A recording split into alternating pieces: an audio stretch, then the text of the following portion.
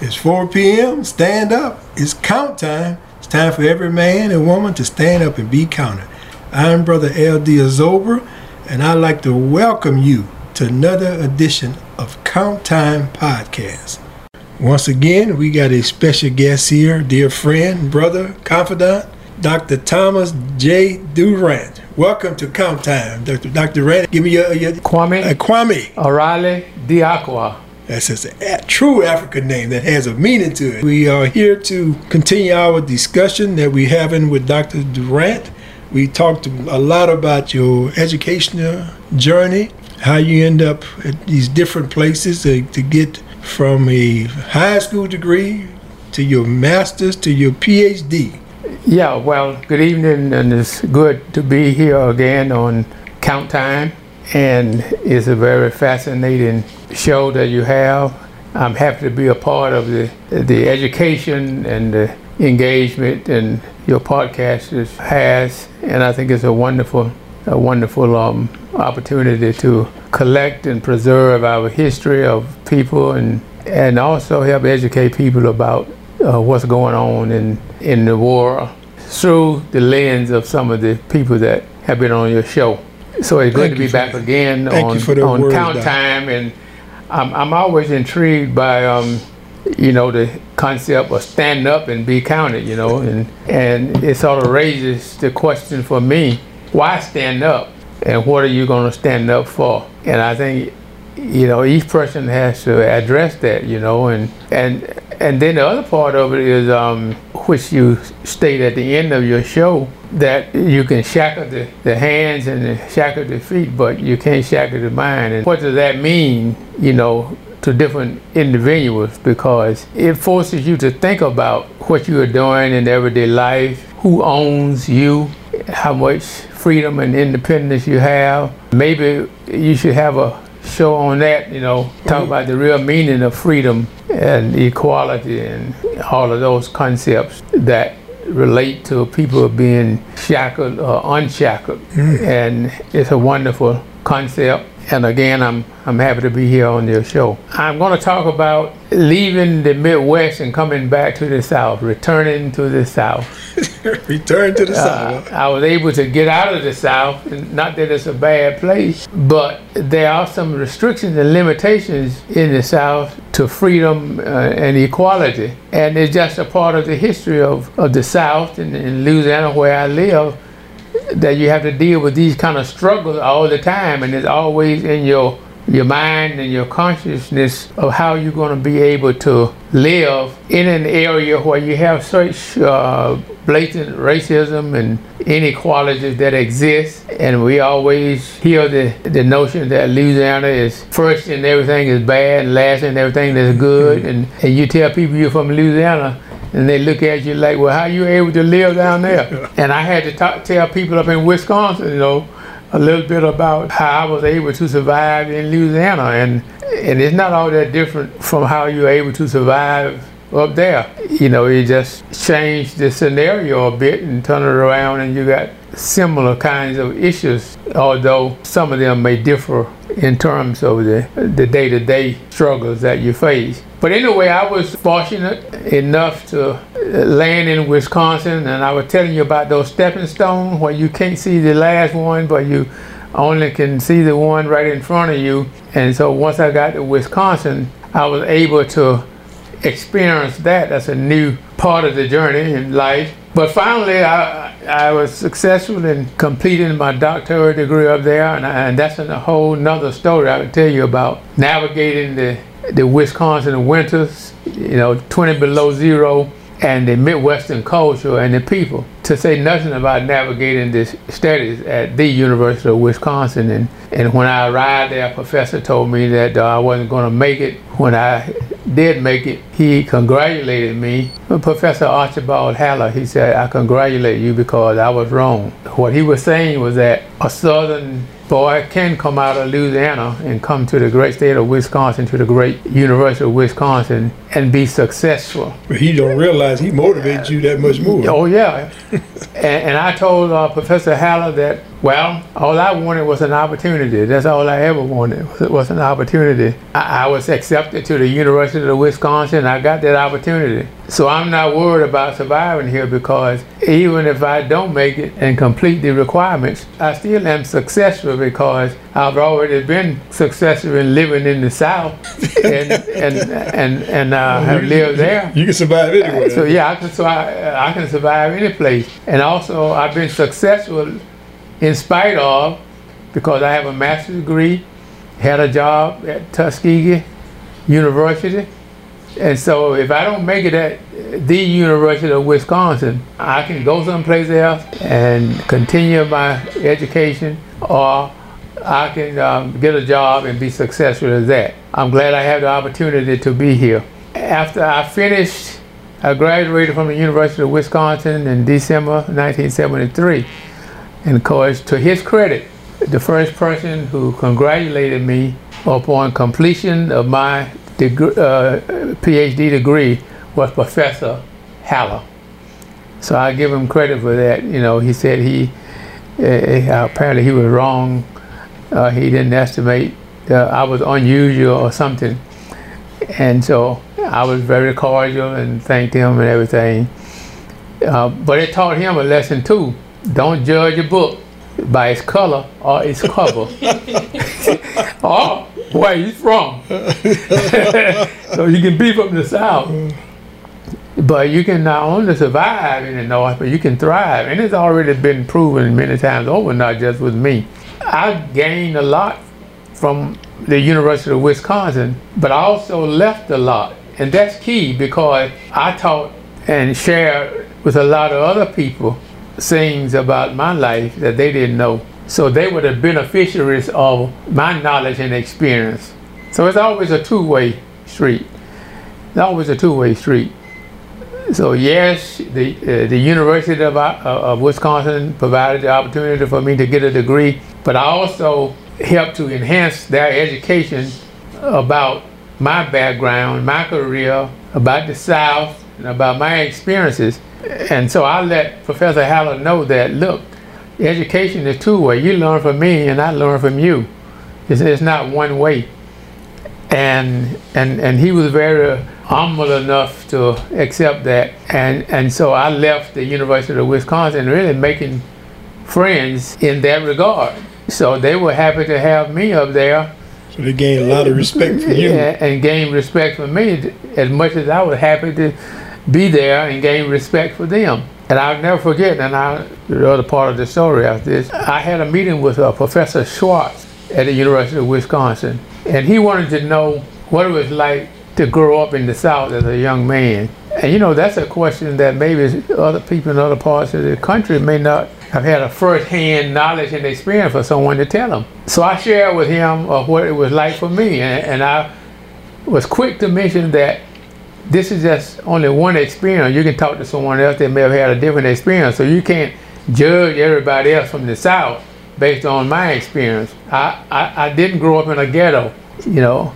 I didn't grow up on a farm, although we moved from the farm when I was just a toddler. I did go to segregated schools. And so I educated Dr. Schwartz. And then after I had finished educating him about my life history and growing up in the South, I asked Dr. Schwartz, could you tell me what it's like for a white boy growing up in the Midwest? He had to compose himself because he wasn't used to the tables being turned on him or somebody to ask a professor to give the same kind of information that he's asking someone else to give.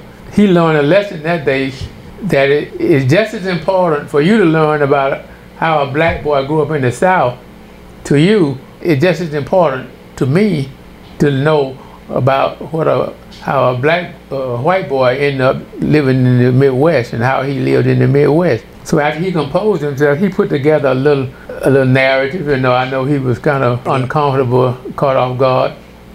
But anyway, he told me a little bit about what it was like growing up in the Midwest, because it would have been a shame for me to go to the University of Wisconsin and help educate them about, the South. And I don't get any information from you about what it's like to grow up in the Midwest. And that's why I came to Wisconsin, to get an education, not only at the university, but with the people that I talked to and I met along the journey.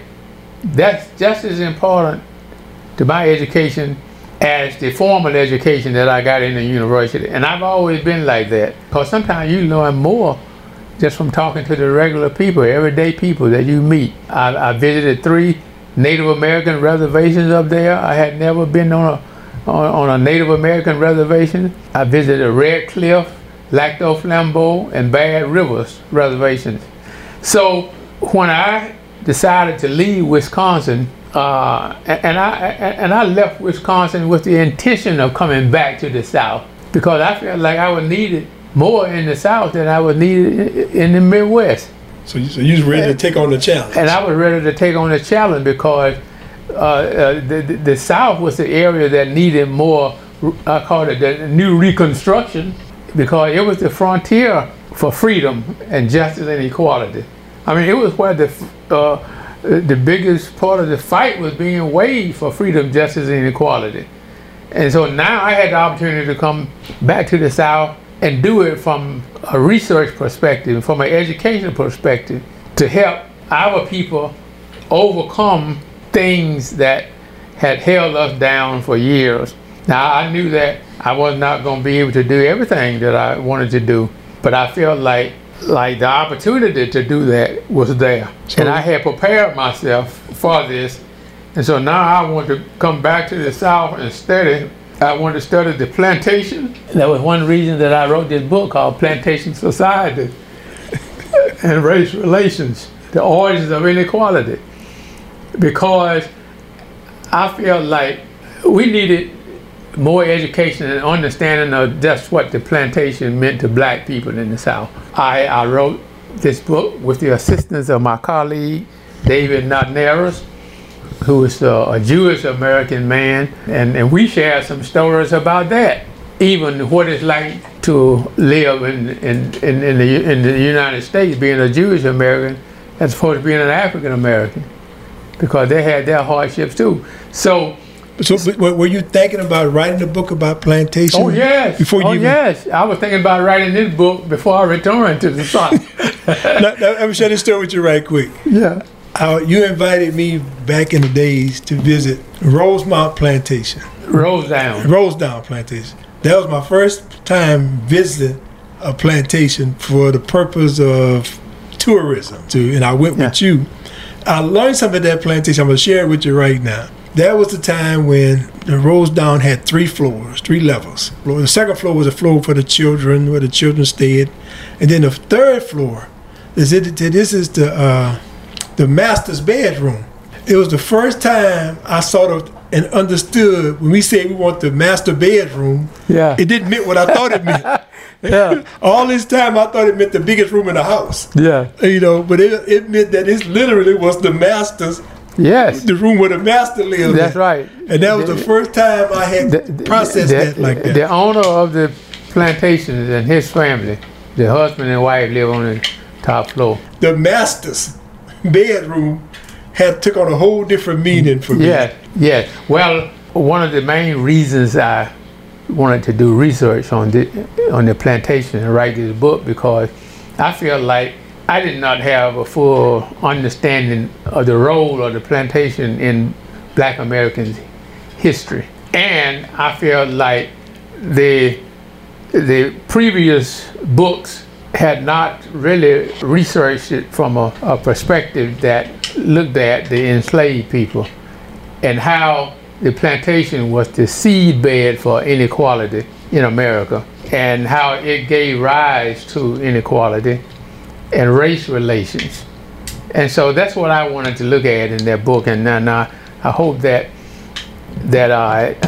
we succeeded. I'm sure that we revealed a lot of things that the traditional books had not covered, which looked at the economics of the plantation.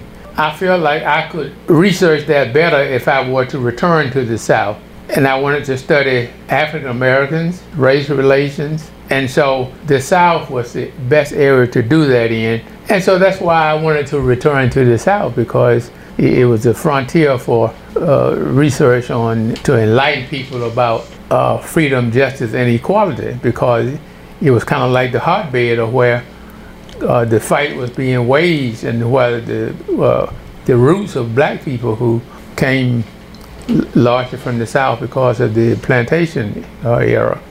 So now, given that I wanted to return to the South, where in the South was I going to go? Because, I could go any place: Georgia, South Carolina, Arkansas, Alabama, Mississippi. So I said, well, my first opportunity was to go to Virginia. I was offered a position by one of my past mentors named C.C. Lewis, Dr. C.C. Lewis. He was at Virginia State. It's a traditional HBCU, which is a historical black college and university. And he said, well, why don't you come to Virginia State? Wasn't thinking seriously of it, because I really wanted to get back to Louisiana. I decided to go to Virginia State because at that time I was ABD, all but dissertation, and I wanted to spend a year getting back into circulation and also completing my dissertation. And so I had the opportunity to do that. So in the summer of 1972, I attended a conference in Washington, D.C., a sociology conference, where I met 3 professors from Louisiana State University. They met me and we began to talk, and they discovered that I was from Louisiana. And they told me that they were recruiting professors to come to Louisiana State University. And I told them, that's fine. And then they asked me, once they talked to me and found out about my background, if I were interested in coming to LSU. And so I asked them a lot of questions. Well, what is the educational system like there now? And because I had never been to LSU, I had been to Southern University at Grambling, but I'm a citizen of the state of Louisiana and had never set foot in Louisiana State University, because it was off limits for black folks because of racial segregation. I didn't know any more about Louisiana State University than I knew about Timbuktu. So it was like a foreign country to me in my own country, in my own home state that I had never visited. And so I wanted to know how much things had changed, and I could read and see what the media said. And they told me all things were beginning to change, and they had about 500 African American students there and everything. And so they said, well, why don't you come and see for yourself? 500 out of how many?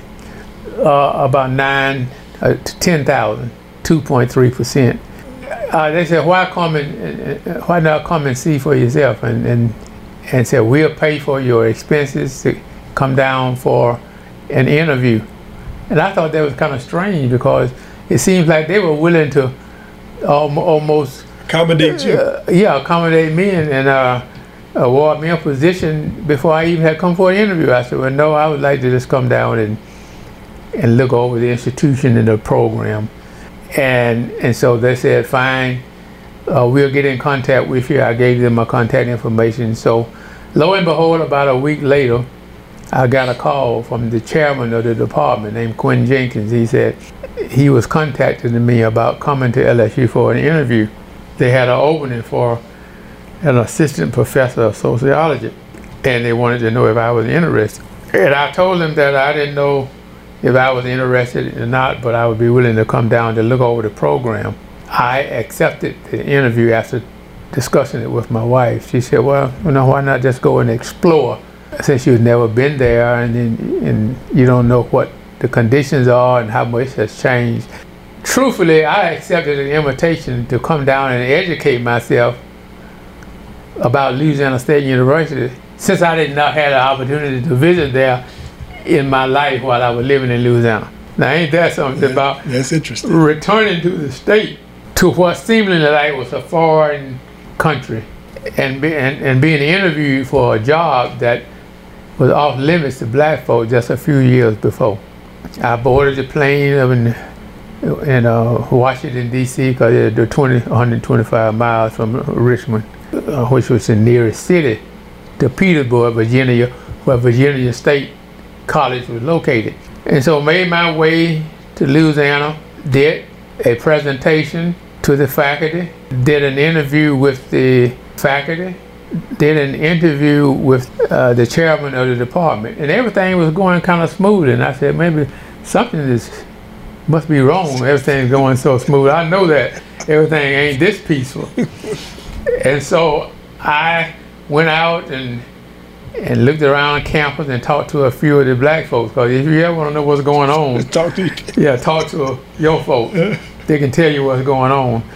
And sure enough, there was all types of demonstrations and stuff that were going on. I talked to the student leader, and his name was Johnny Duncan. He was leading a group to the chancellor's office and stuff like that. What year was this?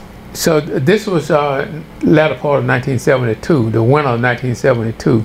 I looked around the campus, and the more I observed, the more I thought that, well, look, a few things may have changed, but a lot of things still remain the same. And so I'm not sure if I want to go into this kind of environment, but I'm going to complete this interview. And so I had a 10-point negotiation plan.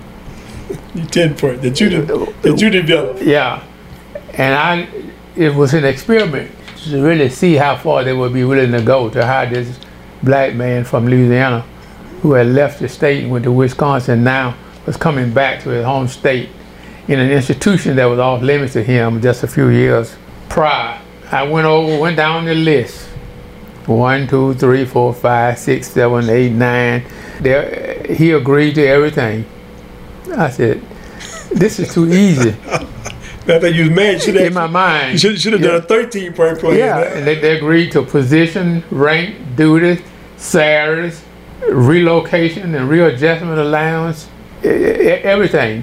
But the final thing was relocation and readjustment. No, they hadn't talked about that then. And they asked me, what do you mean by that? I said, well, if I were to come to work to LSU, I don't see any neighborhoods or areas around the school that I would be comfortable to live in with my family. And that was true, because most of the black folks in Baton Rouge lived in the north, in Scotlandville, North Baton Rouge, and a few in some places in South Baton Rouge, Old South Baton Rouge, and a few scattered out in the southeastern part of the city. And I said, it's going to cost me more to live where I want to live and to find a suitable place for my children to attend school. I need more compensation for that because it's going to be more costly for me to work at LSU than for the average faculty person you have there. Now, this was just a sophisticated way of telling them what the cost of being black was. Okay. And see, for years, decades and centuries, being black was a liability, and still it is to a certain extent. If you have an education and something that is in demand, it can be an asset. They needed me more than I needed them. And as I told one friend after I had finished the interview, when the demand is high and the supply is low, the price goes up. So the cost of being black, I was going to turn it around to make it work in my favor rather than against me. So how much are they willing to pay to hire this black professor who is a rare commodity? The first African American was hired in 1971 in the architect department, Julian White. And I was in the second batch of blacks that they invited to LSU. So they hired one a year. Yeah. That's progress. So I was playing hard to get for a good reason. Because I was a rare commodity. I didn't create the system, but I was not going to let the system use me to its advantage. And that was my thinking.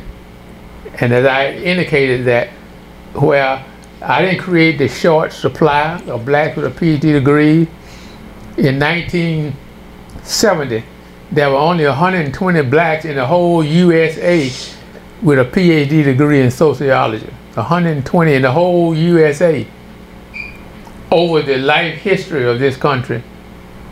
A sad showing. So I was fortunate enough to be one of those. So the question is how much is this worth to you? I had read an article by Paul Seeger called "The Cost of Being a Negro in America," and in his article he said the cost of being a Negro is that you're giving up at least 25% of your value because you're being underpaid just because you are a Negro. And that was been the history of black folks in America, from slavery to freedom and beyond. If you got a job, you were going to get less than what the whites were making. I mean, that was just the norm. And it's still like that to a certain extent. Black folks are underpaid in America. So I was, and sometimes they have equal credentials and even better credentials, but they get lower pay. So I was determined that I was not going to be an underpaid Negro working at a predominantly white university. If I were going to come, I would have to come making the salary that I could live with that I thought that I was worth. I don't care if it's more than what the white folks are getting paid. That's okay. I'm not negotiating for them. I'm negotiating for me. The chairman of the department said, "What do you mean by relocation and readjustment allowance?" And so I had to break it down to him in terms where he could understand that it would cost more for me to live in Baton Rouge and to work at LSU than it would be for the average white professor. In terms of schools, and I had visited the schools, neighborhood, and I didn't mention this, but I implied it, what I would have to go through in terms of the emotional stress. you know, you want to get compensated in advance for that. And to come here and work, and I knew that it was going to be a challenge. You know, how people treat you and derogate you. And I said, if I'm going to have to survive in this kind of hostile environment, at least I can get compensated. I ain't going to be underpaid and being subjected to a hostile environment at the same time. Professor Jenkins said, well, look, we can't promise you that. But I go to the dean, and his name was Irvin Berg, and I had to get permission from the dean. So he went to the dean. He said, next morning, I'll give you an answer. I came back the next morning, the final day for the interview, and he said, the dean told me that I could pay you what you asked, but we can't call it relocation and readjustment. We call it salary adjustment. I said, well, it doesn't matter. It doesn't matter what you call it. You don't care what they call it. As long as you increase my salary it's about $1,000 beyond what we had already agreed on to accommodate me as a black professor. And I didn't tell him that. I called it relocation and readjustment because whether he understood it or not, as long as I got what I was asking for, that was all that mattered to me. So he said, well, the dean told me that you have a budget and you have to live by your budget, and you can hire 2 people or hire 1, but you're not getting any more money. So you can figure it out. In other words, so he left it to the chairman to make the decision. So the chairman told me, said, we are willing to give you the extra compensation if you will come to LSU. And I said, okay. I said, well, I don't have any other requirements, but I can't give you an answer now because I have to go back and talk to my wife and my family.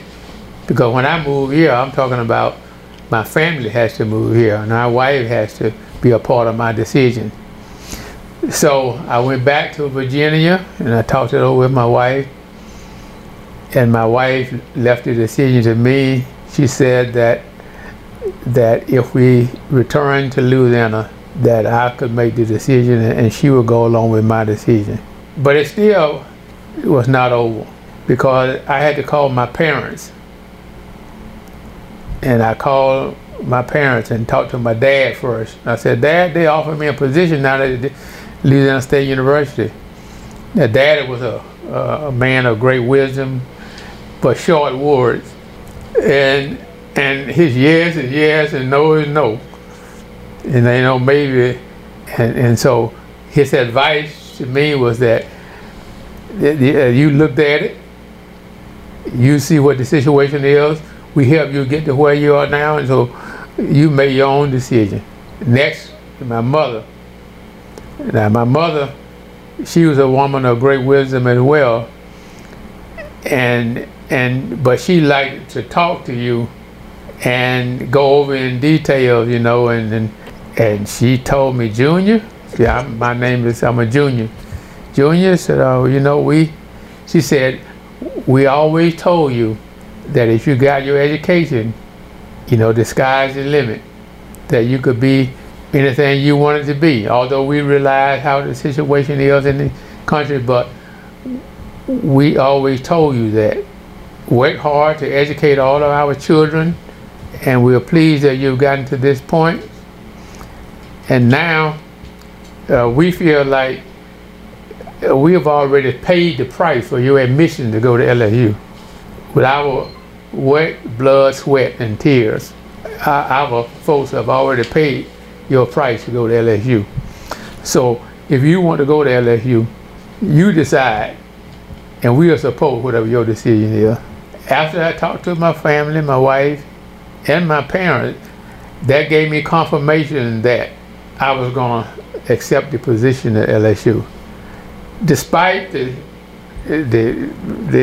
struggles, the desegregation movement that was going on, despite the commotion about inequalities in Louisiana, despite the fact that Louisiana was still had major issues in the educational system, despite going back to a state that was at the bottom of the hierarchy in most socioeconomic things, I decided, and my family decided, to come back to Louisiana because we felt that, first of all, it's home.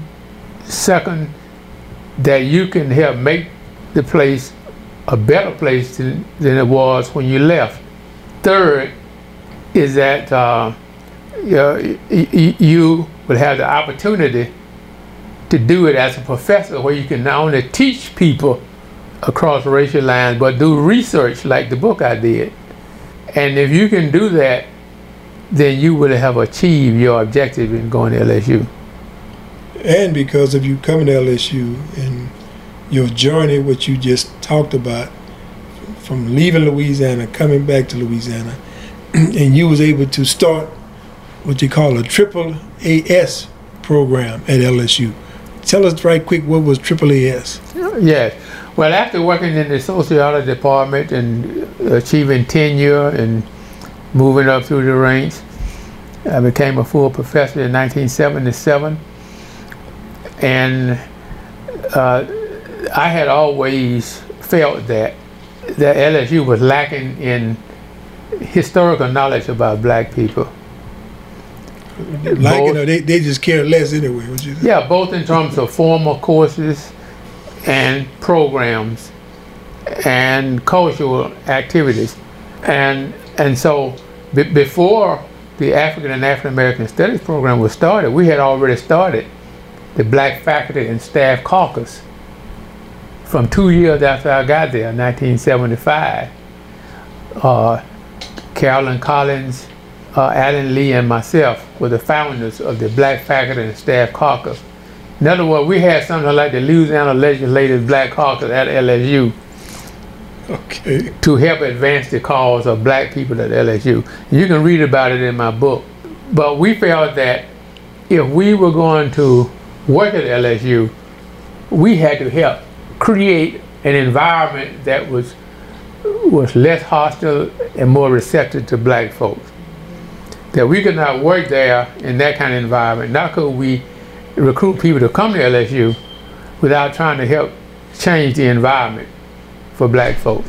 Culture had to change. We needed more black cultural programs and activities. That was the reason that we helped founded the African American Culture Center. It's still there. You may know about it. We started the Black Student Academic Awards program, what you call Black Scholars. It's still there. We started the Black Faculty and Staff Coalition, so blacks who are on the faculty and blacks who are on the staff could help promote the interests of black people at LSU. We help promote the integration of sports at LSU. I know you are a football player that came in around 1977, and we had started a movement to help integrate sports, because before you got there, there were no black cheerleaders at the football games. And, I do remember that. And so we intervened in that to bring about more black participation and recruitment for athletics.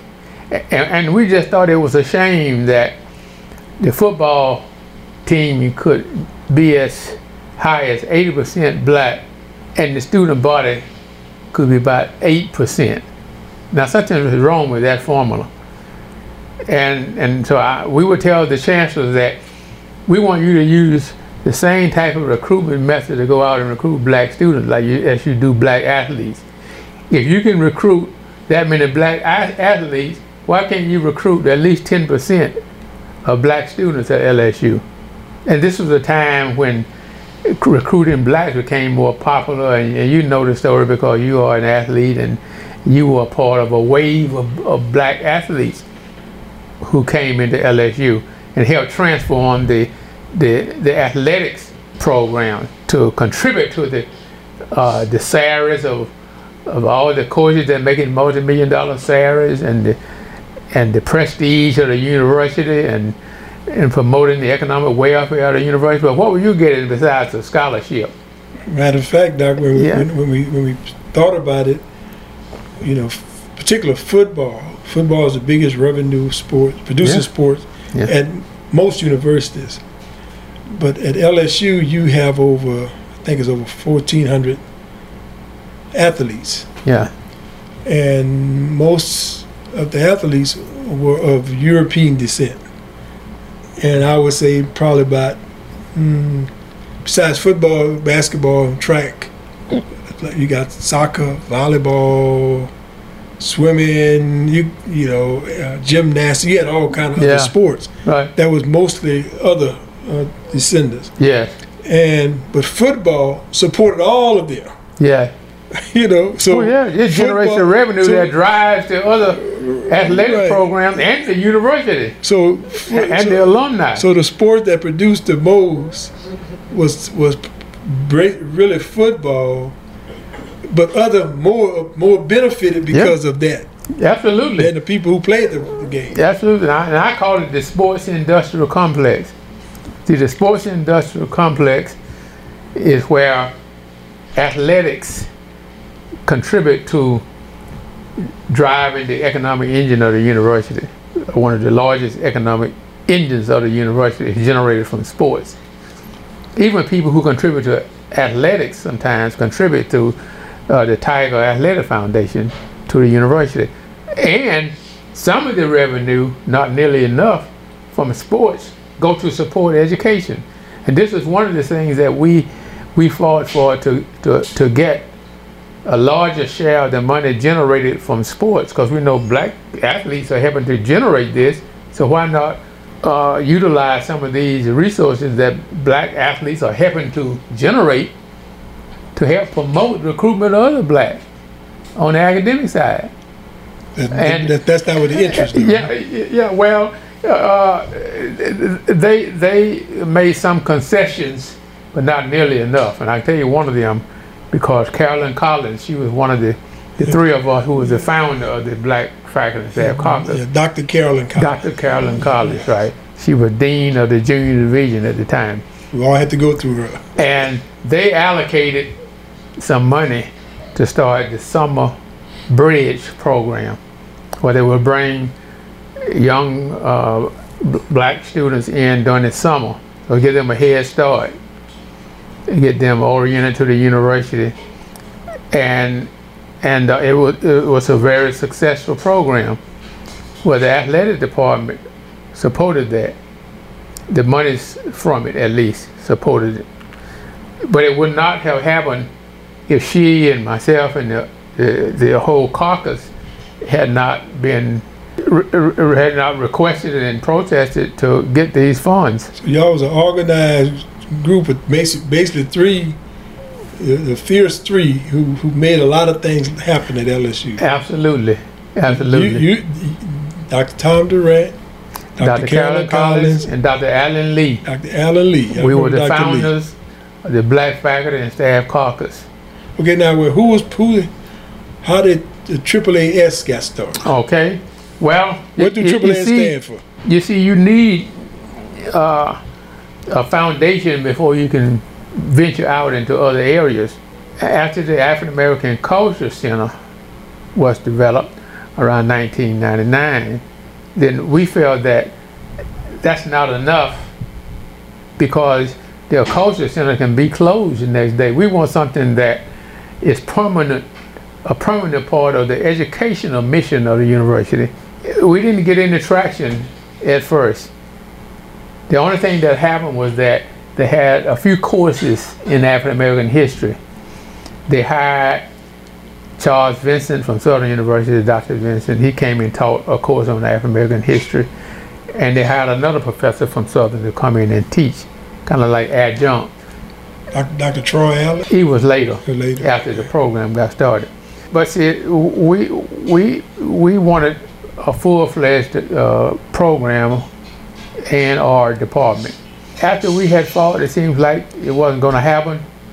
Lo and behold, in 1994, Dean Carl Rotter, who was Dean of the College of Arts and Sciences and a history professor at LSU, called me and said, would you be on a committee to explore the possibility of establishing an African American Studies program at LSU?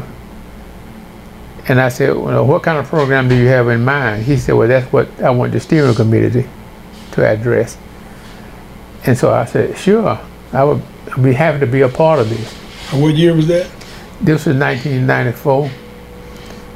And so we put together the steering committee. We recommended, it had blacks and whites on the steering committee.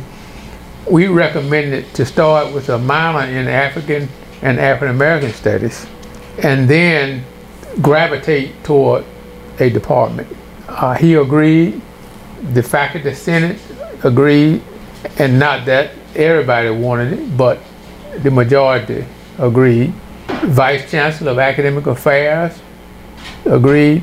They were in a position whereby they really couldn't say no, or it would have been hard for them to say no. When we pointed out what was happening at LSU and the landscape and what's going on in athletics and the whole program, that if you really are serious about desegregating LSU, you need to be serious about promoting this department.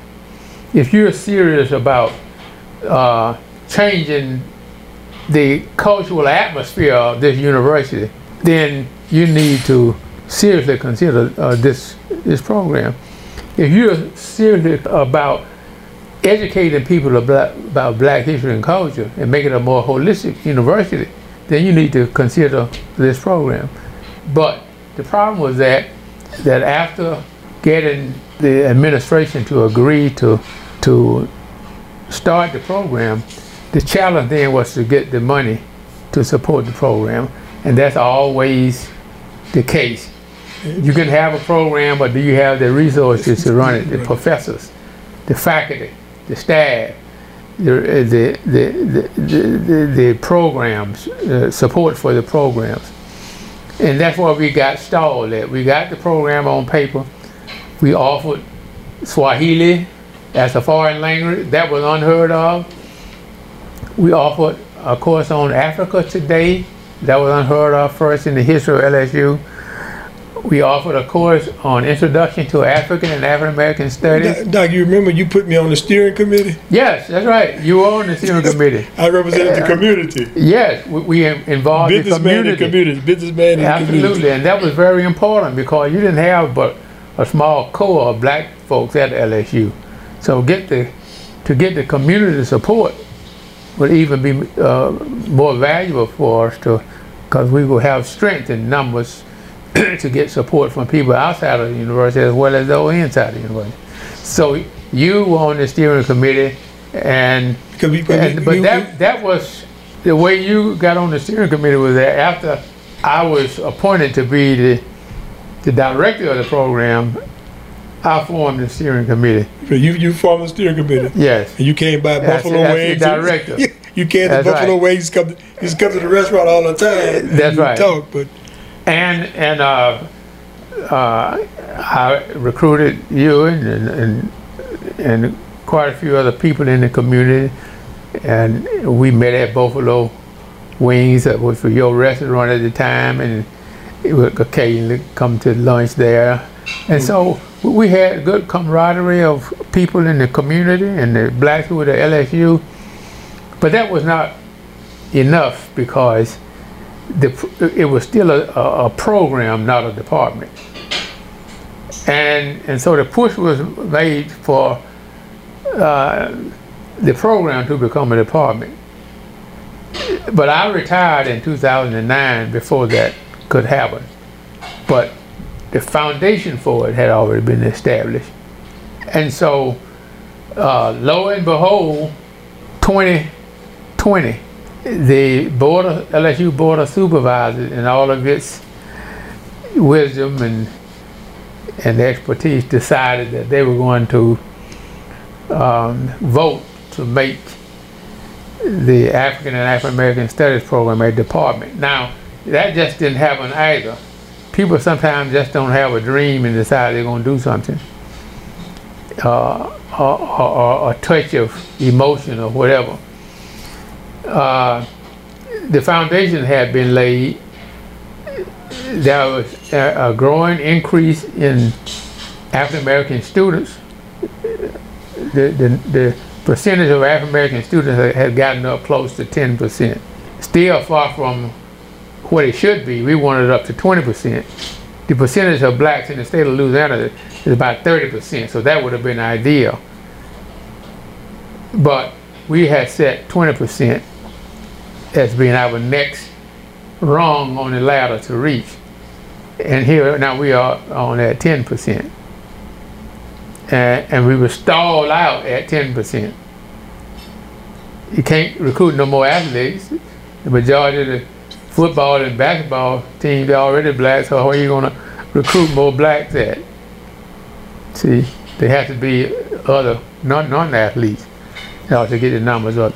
But Doc, I want to say this here. I mean, we had you'd always come through Buffalo Wings, and we'd have our powwow segments at Buffalo Wings. You bring your colleagues. We would have a lot of discussion going on.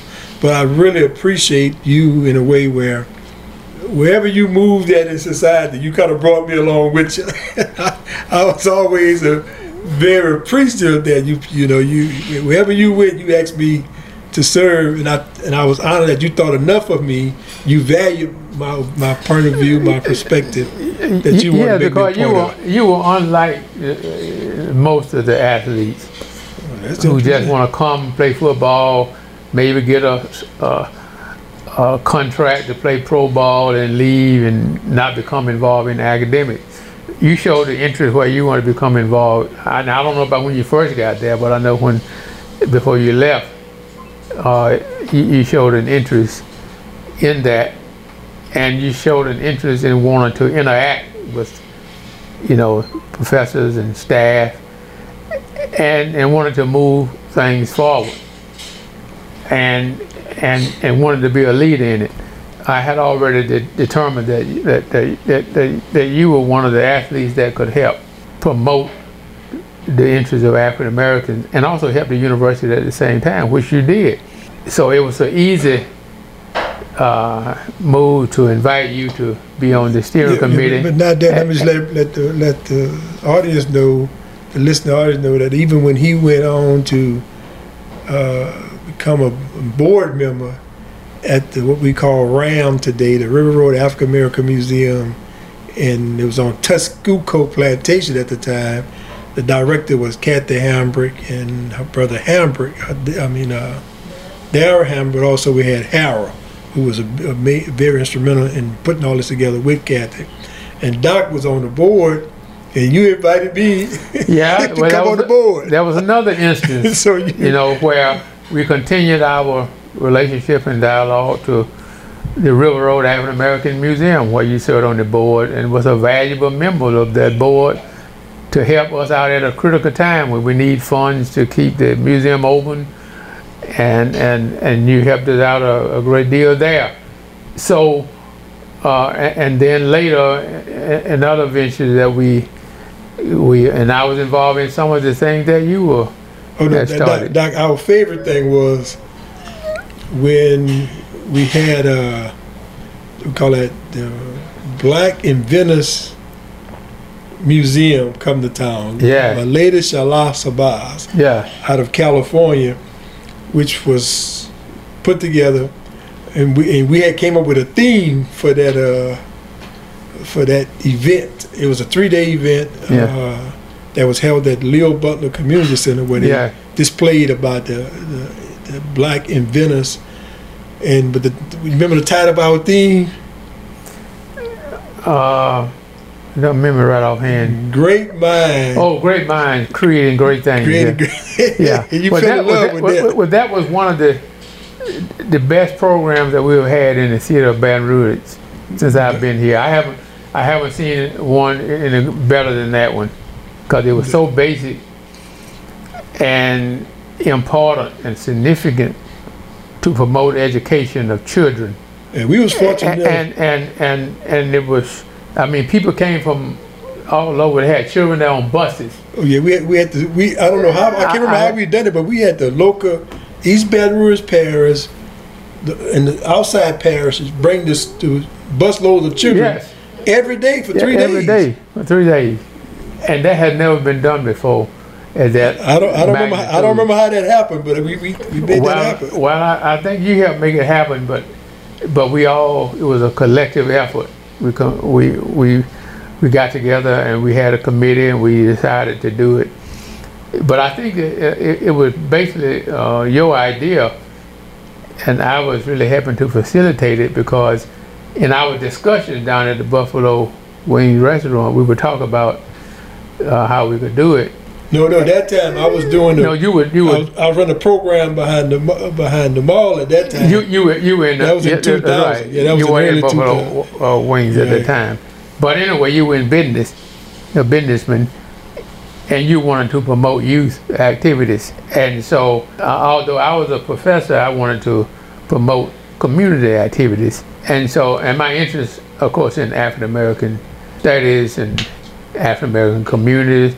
And that's another aspect about returning to Louisiana and the LSU.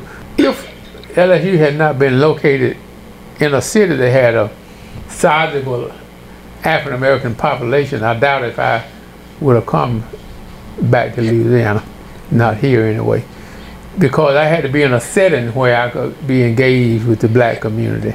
And that way they would be the beneficiaries of some of the ideas I had and my knowledge. I was not going to give it all to LSU. I wanted to share it with the community. Well, you did it. You through Shallow Baptist Church. That's the way that's the way I think. I just can't be bound to one place, especially LSU, because I needed more avenues to share with the community. And Baton Rouge had a sizable African American community or communities, and there was an opportunity to implement some of the things that I wanted to do with black youth and people. And now, of course, it didn't work in all instances, because all black people are not interested in promoting black causes. I learned that, all black people are not your friends. But you have to help educate them and try to motivate them, because we are fighting a common problem, you know. But I've had some people who criticized me for going to LSU, black people, criticized me for not going to Southern or Grambling, and criticized me for working on a plantation, which they call LSU. Well, you know, they criticized me too for going. Yeah, so I had to go through that too. You know, I'm sure that people ask you, well, why didn't you go to Southern or Grambling? You know, and you had to. But Doc, what I simply tell them is that I'm not the one that was marching and fighting to go to the white schools. So, you know, somebody got out there was fought to fight to make this happen. Yeah. So somebody did, and the door was open. So sure, you know, why not that was the purpose. That's right. And so we're recruiting black students at LSU because now we have a critical mass of black people there that we can help promote it. And this is what we told the administration at LSU, that because you recruited us, we are helping you now desegregate the university, because we are the best resource that you have to recruit outside of the university when they see other black folks there. As a matter of fact, y'all was keeping George Eames off of it. Yeah, oh yeah, George NAACP. Yeah, George he was coming at NAACP. George didn't give him no slack. Yeah, and so they finally realized that, but the problem was that it worked black folks without compensation, because they wanted you to help recruit black folks, but they didn't want to compensate you for it, not to the level that you should be. And so that was an issue. 'Cause I was on the 63 committees that dealt with desegregation at LSU during the course of my tenure there. 63 committees. 63 committees. It never ended.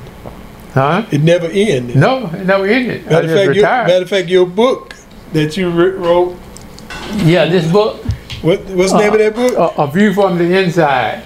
36 years of desegregation. All 36 years were very important. All 36 years, because each year represented a new part of the movement in the transformation of LSU. I call it the social, cultural, and racial transformation of LSU. Now a lot of the new students may not know what went on, you know, in terms of the history, but you can read the book and to find out what happened before you arrived there. And that book called the View from the Inside. The View from the Inside. 36 years. 36 years of desegregation, and it's a picture of a man. That man is you. From the outside, who is me, looking inward from the outside, wishing that he could get in to help transform this institution to what it should be. Do you think you helped to transform it to what it should be? Oh, undoubtedly. Oh, right. Undoubtedly. I mean, I have no doubt that I helped. Now, whether or not I did enough, but I did what I could.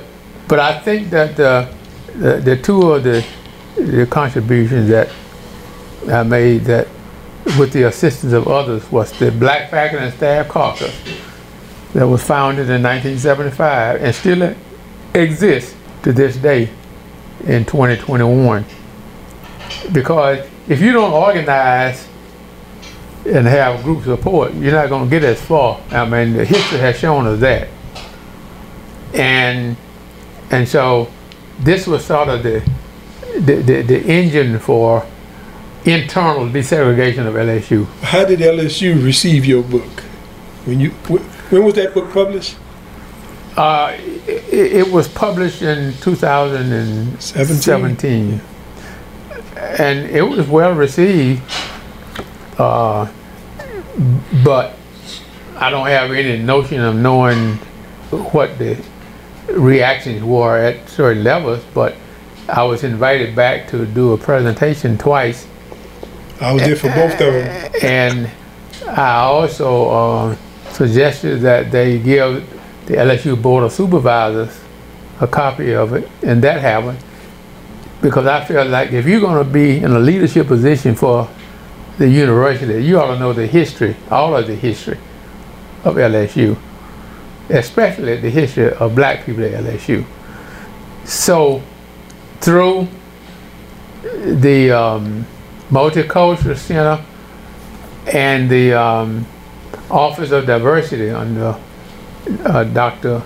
Navarez, they purchased a copy of my book for every member of the LSU Board of Supervisors to help educate them about the history. How long ago was that? That was 2018 when they invited me back to make a presentation after the book was published. So I cannot help but think that if they read this book, they would be more educated and aware not only of the history of desegregation, but what the future of LSU should look like. Because you can't plot out a path of where you want to go unless you understand where you have been. You know, and that's the Sankofa proverb, that we look back in order to move forward, and that we seek to move ahead in the future by looking back to benefit on what we have learned from the past. And so I don't have any doubt that I made a contribution. I did research that helped enlighten people dealing with race relations, African American studies. We offered the first Swahili course at LSU as a foreign language. So instead of taking French or Spanish, Japanese or Chinese, they had Japanese and Chinese there. So why not have Swahili? And so Swahili was taught as a foreign language. Under this program, we offered the first course on Africa today. We have students who have majored, hundreds of students who by now have majored or minored in African American studies, and it helped to educate white folks about black people. Don't forget that. There were bold white folks, students, who decided to take a class in African American studies, because one white student said that, look, this is something that we have not been taught in the public schools, and now we're in college, and we've been right here in Louisiana, you know, and we have been deprived of education about black people. And many of them now was that's a statement. That is a statement. Yes, indeed. From a white student. So how does the university accommodate these students, even white students who want to learn about black studies? And some of them had more knowledge about England and Europe than they had about their own country in Louisiana. They go all the way to France and Germany and England, and they ask you, say, what about the black folks there? And they don't have nothing to say because they didn't know anything. Or they can only repeat the stereotypes that they heard. So now, white students have an opportunity to learn about black people, because after all, isn't black history a part of American history? Isn't black history a part of the history of this country? Isn't black history a part of the transformation of this whole country and the development of this country in certain ways that, even though were difficult and placed a hardship on blacks, but still it happened? Finally, Louisiana State University was wise enough to venture into African American studies. It has become a department on paper, but still it has to become a department in terms of development. And this is where it is right now. So we still have... Yeah, but the foundation has been laid, and I was happy to be a part of that foundation. They made you President Emeritus?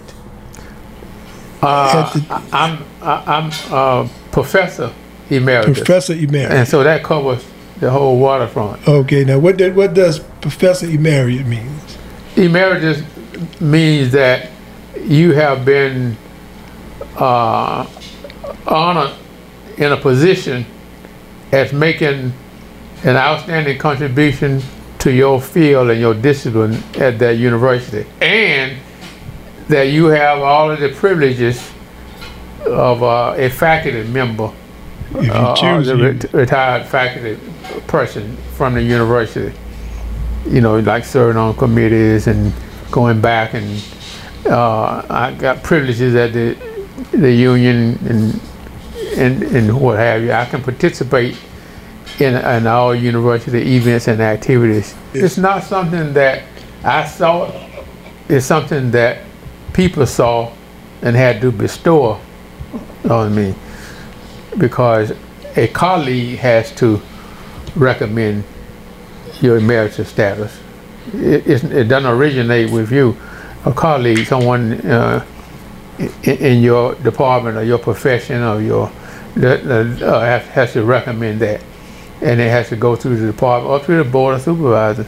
But now you are truly one of our living legends, Doc. You are, and I'm so elated to know and feel that my history is tied with your history. So when the good things about it, so when they talk about Dr. Thomas Durant, they're gonna have to mention I was somewhere close by. So, so that's a beautiful thing. I'm so honored and do feel privileged. I've been a part of the Riverwood African American Museum, because being a part of the Riverwood African American Museum is really one of the reasons why I do what I do now. It really is, because my, Count Time is doing the same thing, preserve and restore back some history and culture of our people, and the things that we have given, the things that we have done, and to have you here.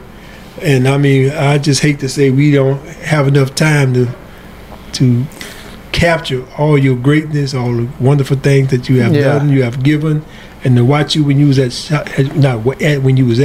but being part of Shiloh Baptist Church, how you was always getting involved, always involved in the community. Yes, well, we've covered quite a bit, and the Baton Rouge segment may be something else that we can talk about at a later time, because I've been active in the Baton Rouge community, and at my church, which is a part of the community, at Shiloh Missionary Baptist Church, and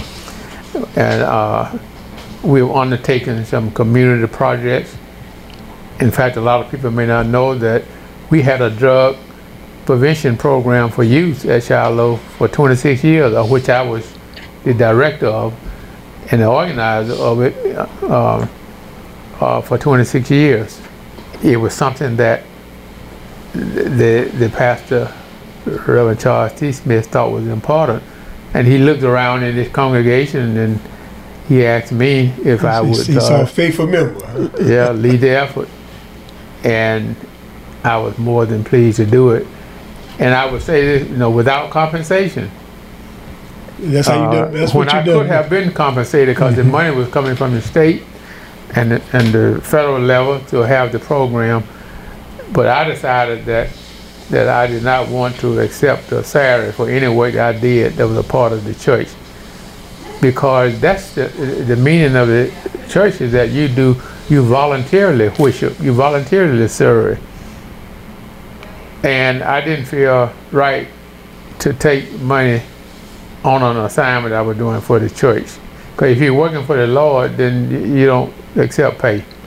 Well, I don't know. Most preachers wouldn't agree with that. Yeah, well, yeah, of course. And it helps to promote the program for the church. And we had a pastor who had the insight to want to do it, and they had support from the community. And you had people in the congregation who was willing to help, like myself. I was not the only one, but I chose to be a volunteer rather than a paid member of the staff as director of the program. I'm happy that I was able to make a small contribution to Baton Rouge, because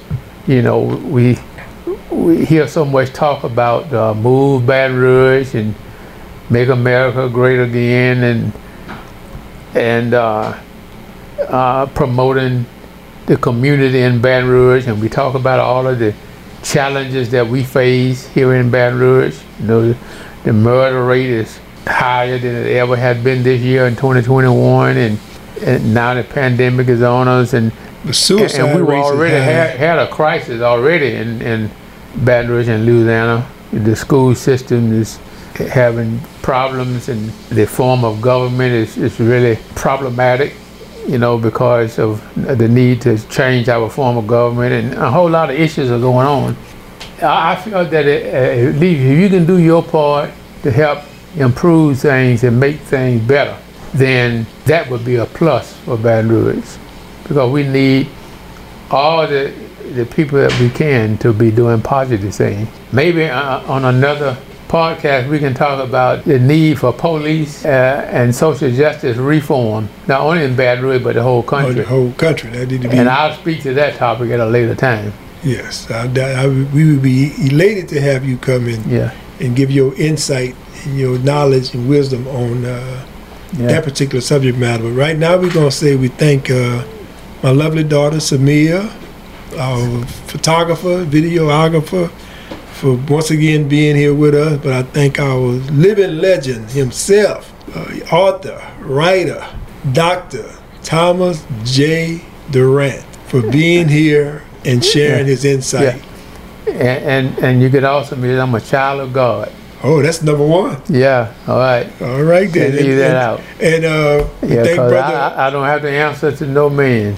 We would like to thank brother Kwame O'Reilly Diakwa once again for being here and sharing with Count Time his insight and knowledge and wisdom of his journey and travel of 80 years.